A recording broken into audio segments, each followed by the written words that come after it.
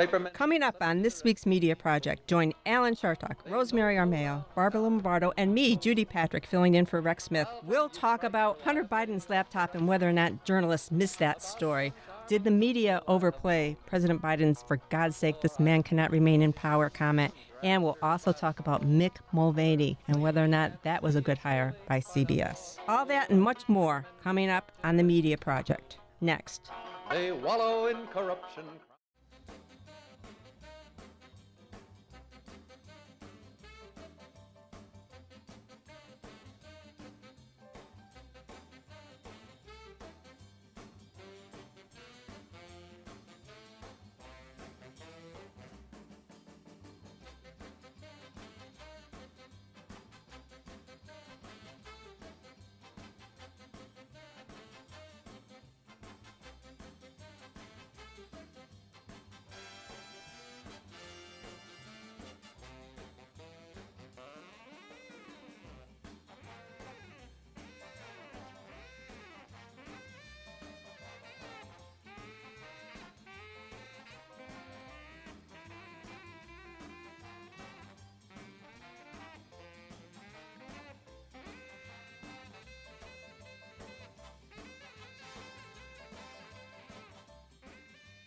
Oh, newspapermen meet such interesting people.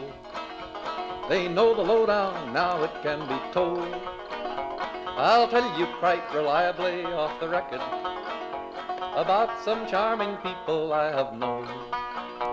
For I meet politicians and grafters by the score, killers plain and fancy, it's really quite a bore. Oh, newspapermen meet such interesting people.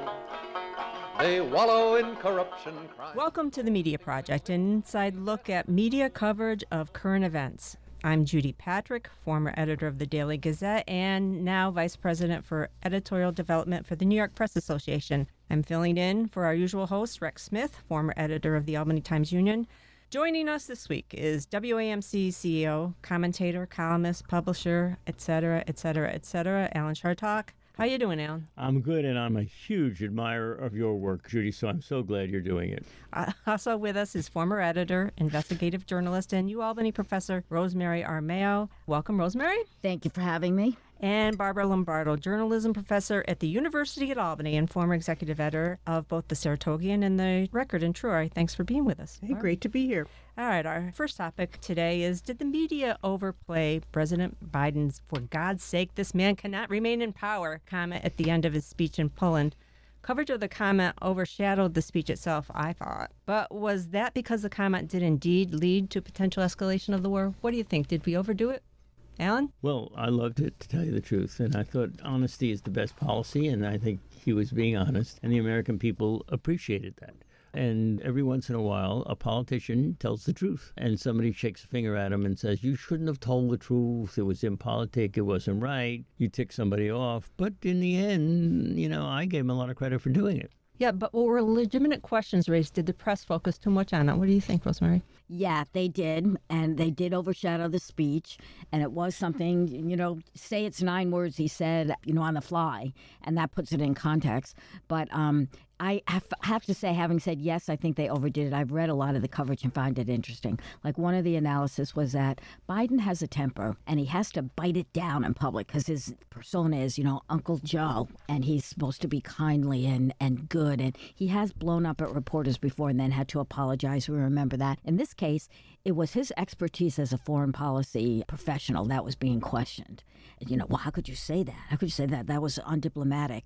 And he was annoyed by it, and he bit back and said, no, I don't apologize for it all. I stand by it, leading to a whole bunch of analysis about whether he may have said it on purpose so that Russia would be worried about it, which would be fine, and it would be a consideration if any other president than Joe Biden had said it.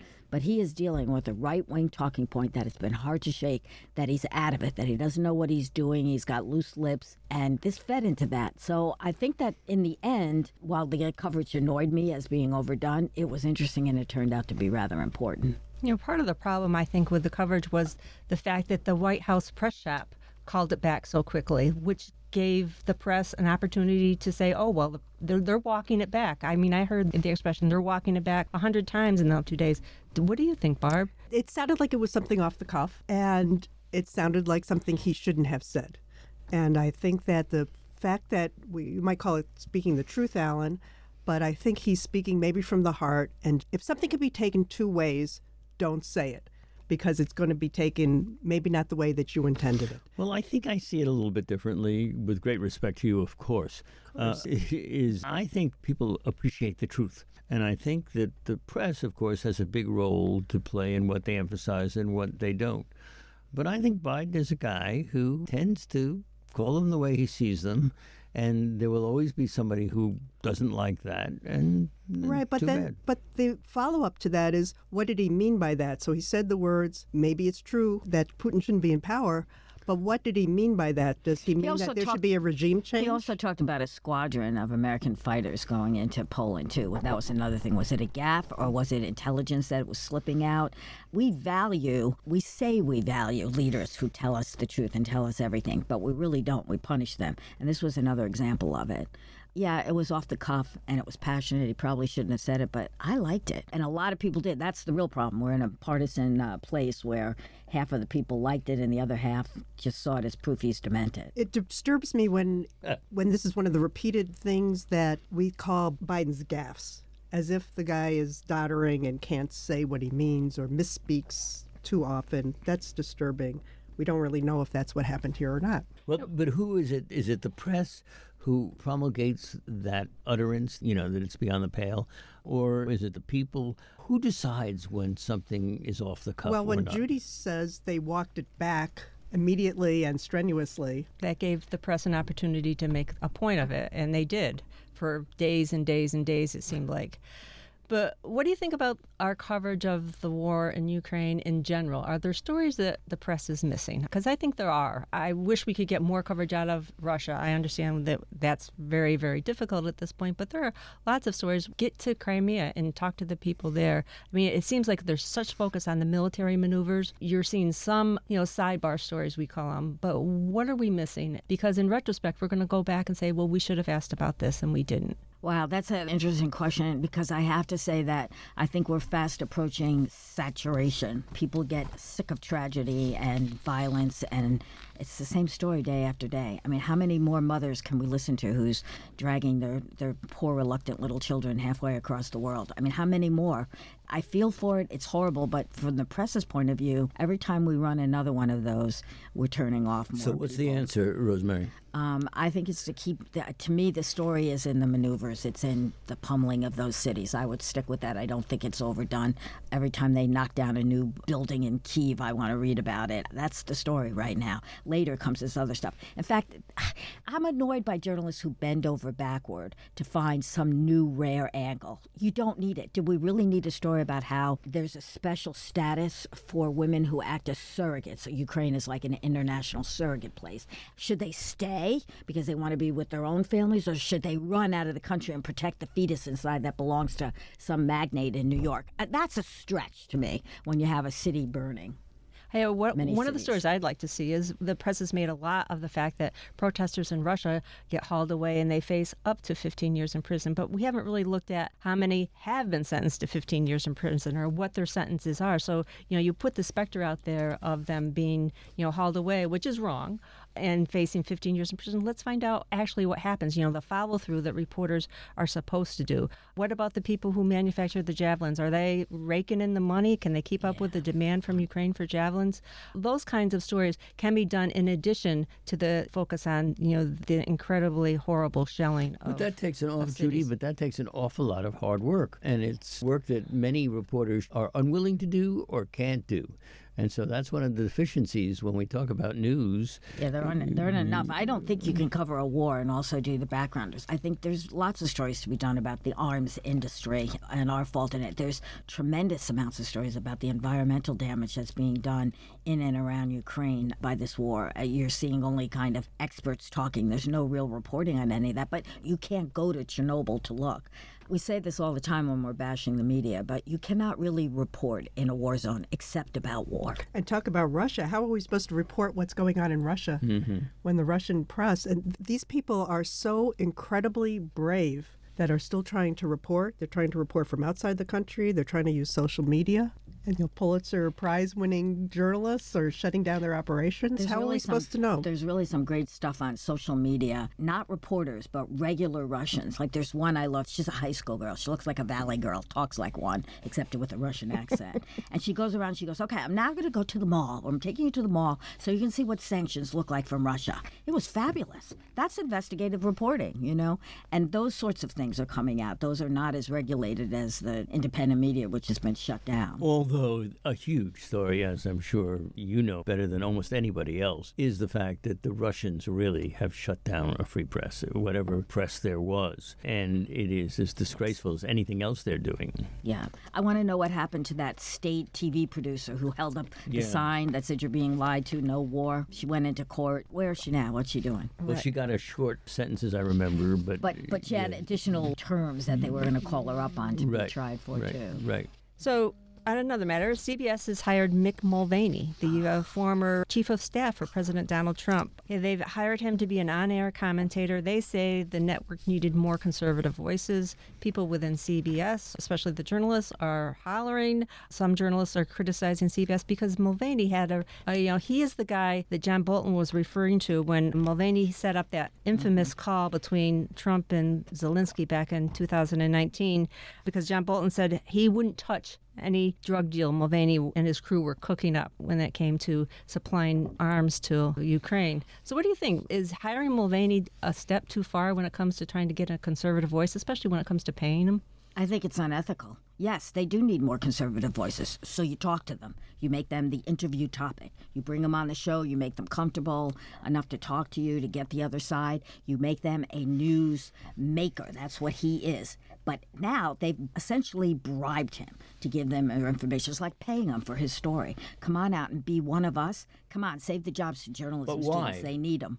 But why are they doing that? They're doing it because they've been accused by huge swaths of the American people of being one-sided, right?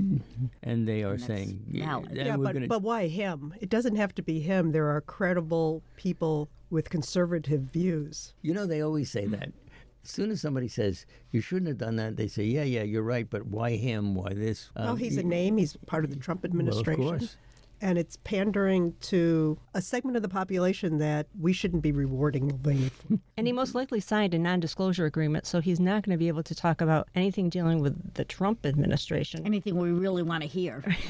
An internal memo that was leaked from CBS or some sort of communication indicated that CBS was predicting that the Republicans were going to take control of both houses, and they needed Mulvaney on board because they wanted the access he was going to provide. So the question is, does he stay or does he go? It sounds like he will stay.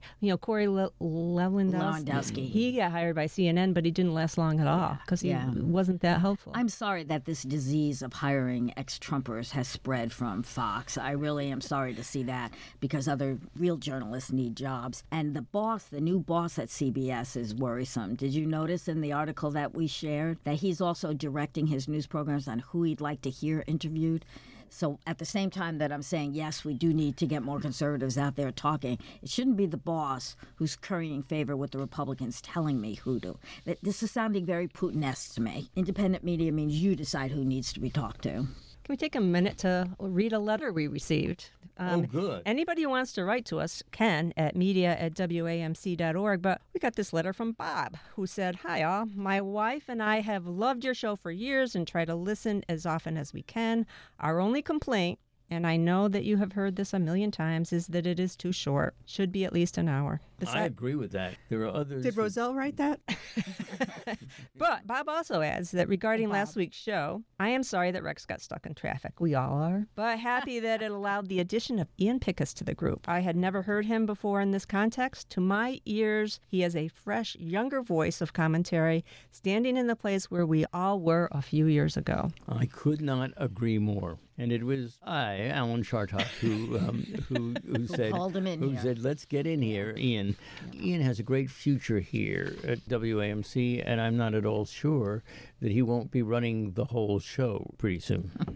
You heard it here first, ladies and gentlemen. And while Ian is younger, he's not young anymore. He's been around enough. He's younger than us. Probably less than half of some of our ages. He's not even 40. He's not even 40. My God, he's a kid. I'm sorry. He was at Albany when I first came as a student. He was there. He was working for me at the Saratogian in the sports department. He is terrific. I think he has been a great addition when he's on this program. I agree. I couldn't agree more. Well done, Alan. Thank you for that. I appreciate it, and I deserve it. But a half hour is plenty. Can we talk a little bit about Hunter Biden's laptop? Oh, boy.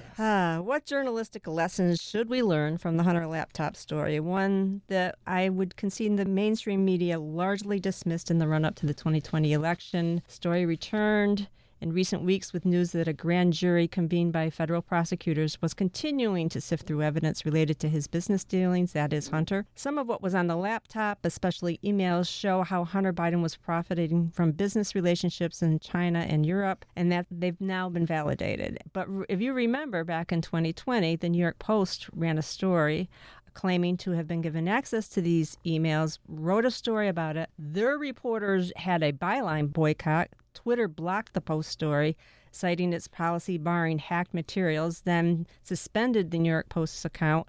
The Wall Street Journal was debating whether or not to run the story.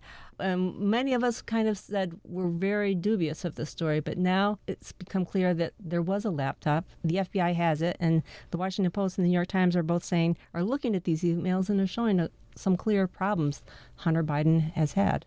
So what does this prove? It proves that whether it's a Democratic president or a Republican president, there's always the possibility for what we could only call corruption. And that a good press, the kind of thing we talk about here every week, are capable of saying, you can be a Democrat, you can be a Republican, but nobody deserves shelter. Our job is to make sure we ferret it all out and say what we need to do. But we're between a rock and a hard place on that particular issue. At the time, when it couldn't be corroborated, you didn't want to report that it was true. You didn't want to give legs to a story that might have been and seemed to be maybe not true. On the flip side, I long thought that the press was way too dismissive of the allegations and that it stunk to high heaven from the very beginning that Hunter had that job, that he was making that much money. You knew that it just wasn't right. And we, in the more liberal-leaning media, I think, was culpable in covering it up or dismissing it. It's a recurrent problem that the liberal media has, that if we don't like the source of the story or the information in parts, we ignore it. We did it with what was the source of the Wuhan flu, as our president, our ex-president, called it. And we dismissed that as a story that had no basis. And in fact, it was then belatedly, just like Hunter Biden, picked up, researched thoroughly, and it turns out not to be true. It did not start. This virus probably did not come from a lab. Even the but way we that we reported it. Even the way we report those things, where the media could say we couldn't corroborate these things, but not be dismissive of it. But the Hunter Biden story is interesting to me also. I consistently said he deserves to be investigated. The Department of Justice going after him is completely called for. But for the press, it's a problem because we really care about Joe Biden. If he did something terrible, if he is corrupt, if he attempted to bribe his father or to use his influence, okay, charge him with it. But, all the relatives of the presidents are all kind of slimy. How many stories of those have we written? That's not the big deal. What the pushers of the story wanted was to prove that Joe Biden was corrupt. And that was never proven. That's the reason there was a boycott in the paper, because they didn't have the evidence and they slimed him anyway. So boycotting that part of the story was correct. But we did let Hunter by. And, Hunter is a sympathetic figure. He's had a lot of tragedy. He fell into drug use, which you can say about how many members of the public. It actually is a very compelling story. Go ahead, Al. I was just going to say, there's been a lot of background on this, and it is up to a vigilant press to put the background together. I remember, for example, a specific story in which it was brought out during the last presidential campaign that Joe Biden didn't have any money, and that Barack Obama had offered him to help him with his payments on his house or something of that kind. It was in the papers. So 1 and 1 makes 2. Now you got Hunter Biden, who is obviously making out here. You've got Joe Biden, who did have fiscal issues, and a sensitive press or a good press is going to put all of that together. And you have the Biden daughter whose diary was stolen by a right-leaning outlet that is trying to bribe the Bidens with that, too. It's a mess, and it shows corruption in the media, not just in the politics of the country. Yeah, not to be too defensive of the media, but we You're were always right. defensive of the media. We were right to be dubious because, the Trump campaign was pushing this story and efforts to get access to the hard drive that you would need to verify that the emails were true. They couldn't get. The Post allegedly had it, the New York Post, but the Washington Post and the New York Times couldn't get access to it. So it is difficult to write. And the bottom line is, you're right, Rosemary, it's the son. There was no indication or has been no clear link established between the father and whatever the son was doing. Correct. Well, Trump is still smearing it. He's now saying the mayor of what city in Ukraine gave the Bidens each millions of dollars. What is that? I never heard that. So now the mainstream media is trying to do a little bit of catch up with this. There's some really fascinating stories out there about Hunter Biden. Again, they haven't made any connection with the father, but I think we're all feeling a little better about where that story stands. In terms of the truth in terms of the truth coming out.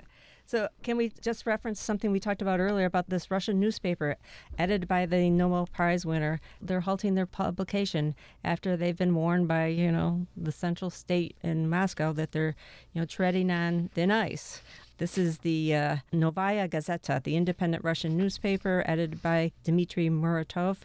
I think they're suspending it at the end of this month or next. The editorial board said in a statement that it had received a warning after the independent journalist conducted an interview with Ukrainian President Vladimir Zelensky. That interview got a little bit of time, but then it quickly got taken down. I hope it can get to the Russian people some other way, perhaps through Telegram. But again, you have to wonder what's left in terms of press coverage of anything in Russia. Well, the Russians have become, of course, you'd have to be sightless not to see it, they've become fascists, and they are not allowing any freedoms that doesn't serve their current leadership, Putin at all, well. I mean, it's that simple. We just can't look away and not understand that. They're closing down the press, they're closing down the televisions, and they got some very fearless journalists who are doing the right thing, carrying signs behind a newsreader saying that they're lying, don't believe them. But in the end, it is a fascist state. It is, but there are ways, and the Russian people are smart and clever, then they are getting news. They are all using VPNs, which are private networks. You can use somebody else's phone in a different country and get to the internet and find news. And did you catch Arnold Schwarzenegger's speech to the Russian people? Masterful. He was using it in social media channels to get it in, and it was just a masterpiece of persuasive arguing. He didn't act like the big tough guy or the movie star. It was very humble. He was vulnerable. He said, "We're like you, Russian people. You're being lied to. Listen to me." And he connected it to his own fascist background. His father was in the Nazi army. And he told the Russian people, "I don't want you to be broken like my father was." It was really terrific. Very moving. It was terrific. Yeah. I don't know how to measure or how to find the measure of whether that is reaching the Russian people. Yeah, that's and a story I hope that I'd it's like to become viral within social media, within the country. Russia. Yeah, within a day, I think had gotten 10 million views. I mean, there are a lot of people in the world, and 10 million may be just a drop in the bucket, but it was quickly accelerating. And one of the reasons why is because Arnold is so popular, apparently, especially in Russia. Yeah. So one of the other avenues people are using, there's an independent news network called TV Rain. They went outside of Russia because they couldn't operate freely inside of Russia, and they are posting their news on YouTube. But again, Putin is working really hard to block all those channels. I'd be interested to see what other ways you could get information. Is radio getting into Russia? I mean, is that a good way Radio to be? Free Europe sort of thing. Yeah. Well, and Alison Novotny, the most well-known Putin opponent, runs an investigative reporting network, and they continue to operate too, and they're widely listened to. But Russia's as divided as we are as far as people who support the government and those who don't. So, except in this country, we can't be as repressive as the Russians, certainly are. Yeah. That's the difference between at least a semi-democracy and a non-democracy. Although what's happened here is worsened in recent years is public lack of faith in the press. that they don't want to believe what they're hearing. You know, that's one of the reasons I think that there was this effort that was ultimately unsuccessful to have Zelensky, the president of Ukraine, speak at the Oscars, because they knew it would be such a worldwide audience. A lot of people were saying don't do it, would seem frivolous, and in the end it didn't happen. But, you know, in retrospect, I thought maybe that would have been a way to reach the people of Russia, because we are of the belief that if the people of Russia actually knew the truth, that they would do something to change that. Except we in America have learned that that is a liberal dream, that when people know the truth, they say, that's your truth. I have a different opinion. I don't believe you. And last topic of the day is the CNN Plus, which launched this week. It's this new streaming service where CNN is offering us all sorts of news, programming. They're trying to keep up with this demand for streaming. Do you think it will be successful? Do you think it's the wave of the future? Will you pay for CNN Plus? Uphill battle. Anderson Cooper talking about parenting. Is that really going to bring in more viewers? Yeah, I didn't care whether it was going to be $6 plus fees, I'm sure, per month, or $3 if I sign up now. I'm not that interested in grabbing another channel that I have to pay for at the moment. Right. Unless it's a series where they have TV shows that I'm really interested in seeing. They have a lot of people who are interviewing, but you have that in news shows, and they're promoting the heck out of it, which also makes me suspicious. Brian Seltzer's Reliable Sources was like an extended commercial this past week. Exactly. The one person you might be willing to pay $6 a month for would be Chris Wallace, the former Fox host who's wandered over to CNN to see what he has to offer. I imagine that a lot of what he does will show up on regular CNN as well. It'll make news. This is like when Trumpers write books and you don't want to buy them because you don't want to support them, and you don't have to because you just read in the newspaper the main points. Listen to Joe Donahue. Not exactly like that, but... Yeah. So the problem with the streaming services, Alan, is you might know it or might understand, is that there's so many of them. There's Hulu, there's HBO Max, there's Netflix, and you can't keep track of what show you watch on what streaming service, and the bills are starting to rack up. And CNN is thinking that this is their way to keep alive. They have this repetitive loop of news on the regular station, and now, Jake Tapper's doing book reviews, and they're offering these premium services. I agree with their thinking that this is a market and you got to get into it. So they're late to the game a bit, but it's not too late to get into the game. It's also unclear where this is all going. We don't know if CNN in its present form has a future life. There have been Thank you for that. I'm sorry. Is that your tummy? That is. There have been repeated reports that CNN is going to be under different kind of ownership, and we won't know whether or not what we have come to expect from CNN is what we're going to be getting in the future. Yeah, this new merger has thrown everything into doubt, hasn't it? Starting with Zucker out the door.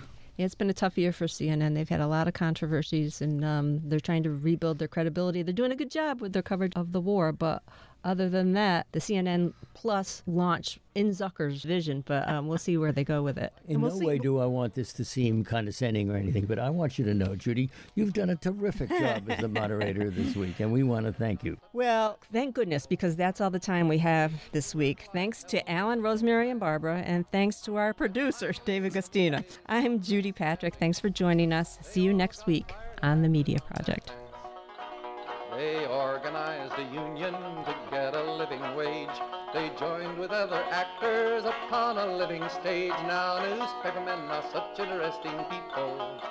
When they know they've got a people's fight to wage. The Media Project is a production of WAMC Northeast Public Radio. Alan Chartock is CEO of WAMC, Professor Emeritus at the State University of New York, commentator, columnist, and author. Judy Patrick is the Vice President for Editorial Development for the New York Press Association. Barbara Lombardo is a journalism professor at the University at Albany and former executive editor of the Saratogian and the Troy Record. And Rosemary Armao is an investigative journalist and adjunct professor at the University at Albany. You can listen to or podcast The Media Project anytime at WAMC.org or just download the WAMC app for your iPhone or Android at the Play Store today. Thanks for listening.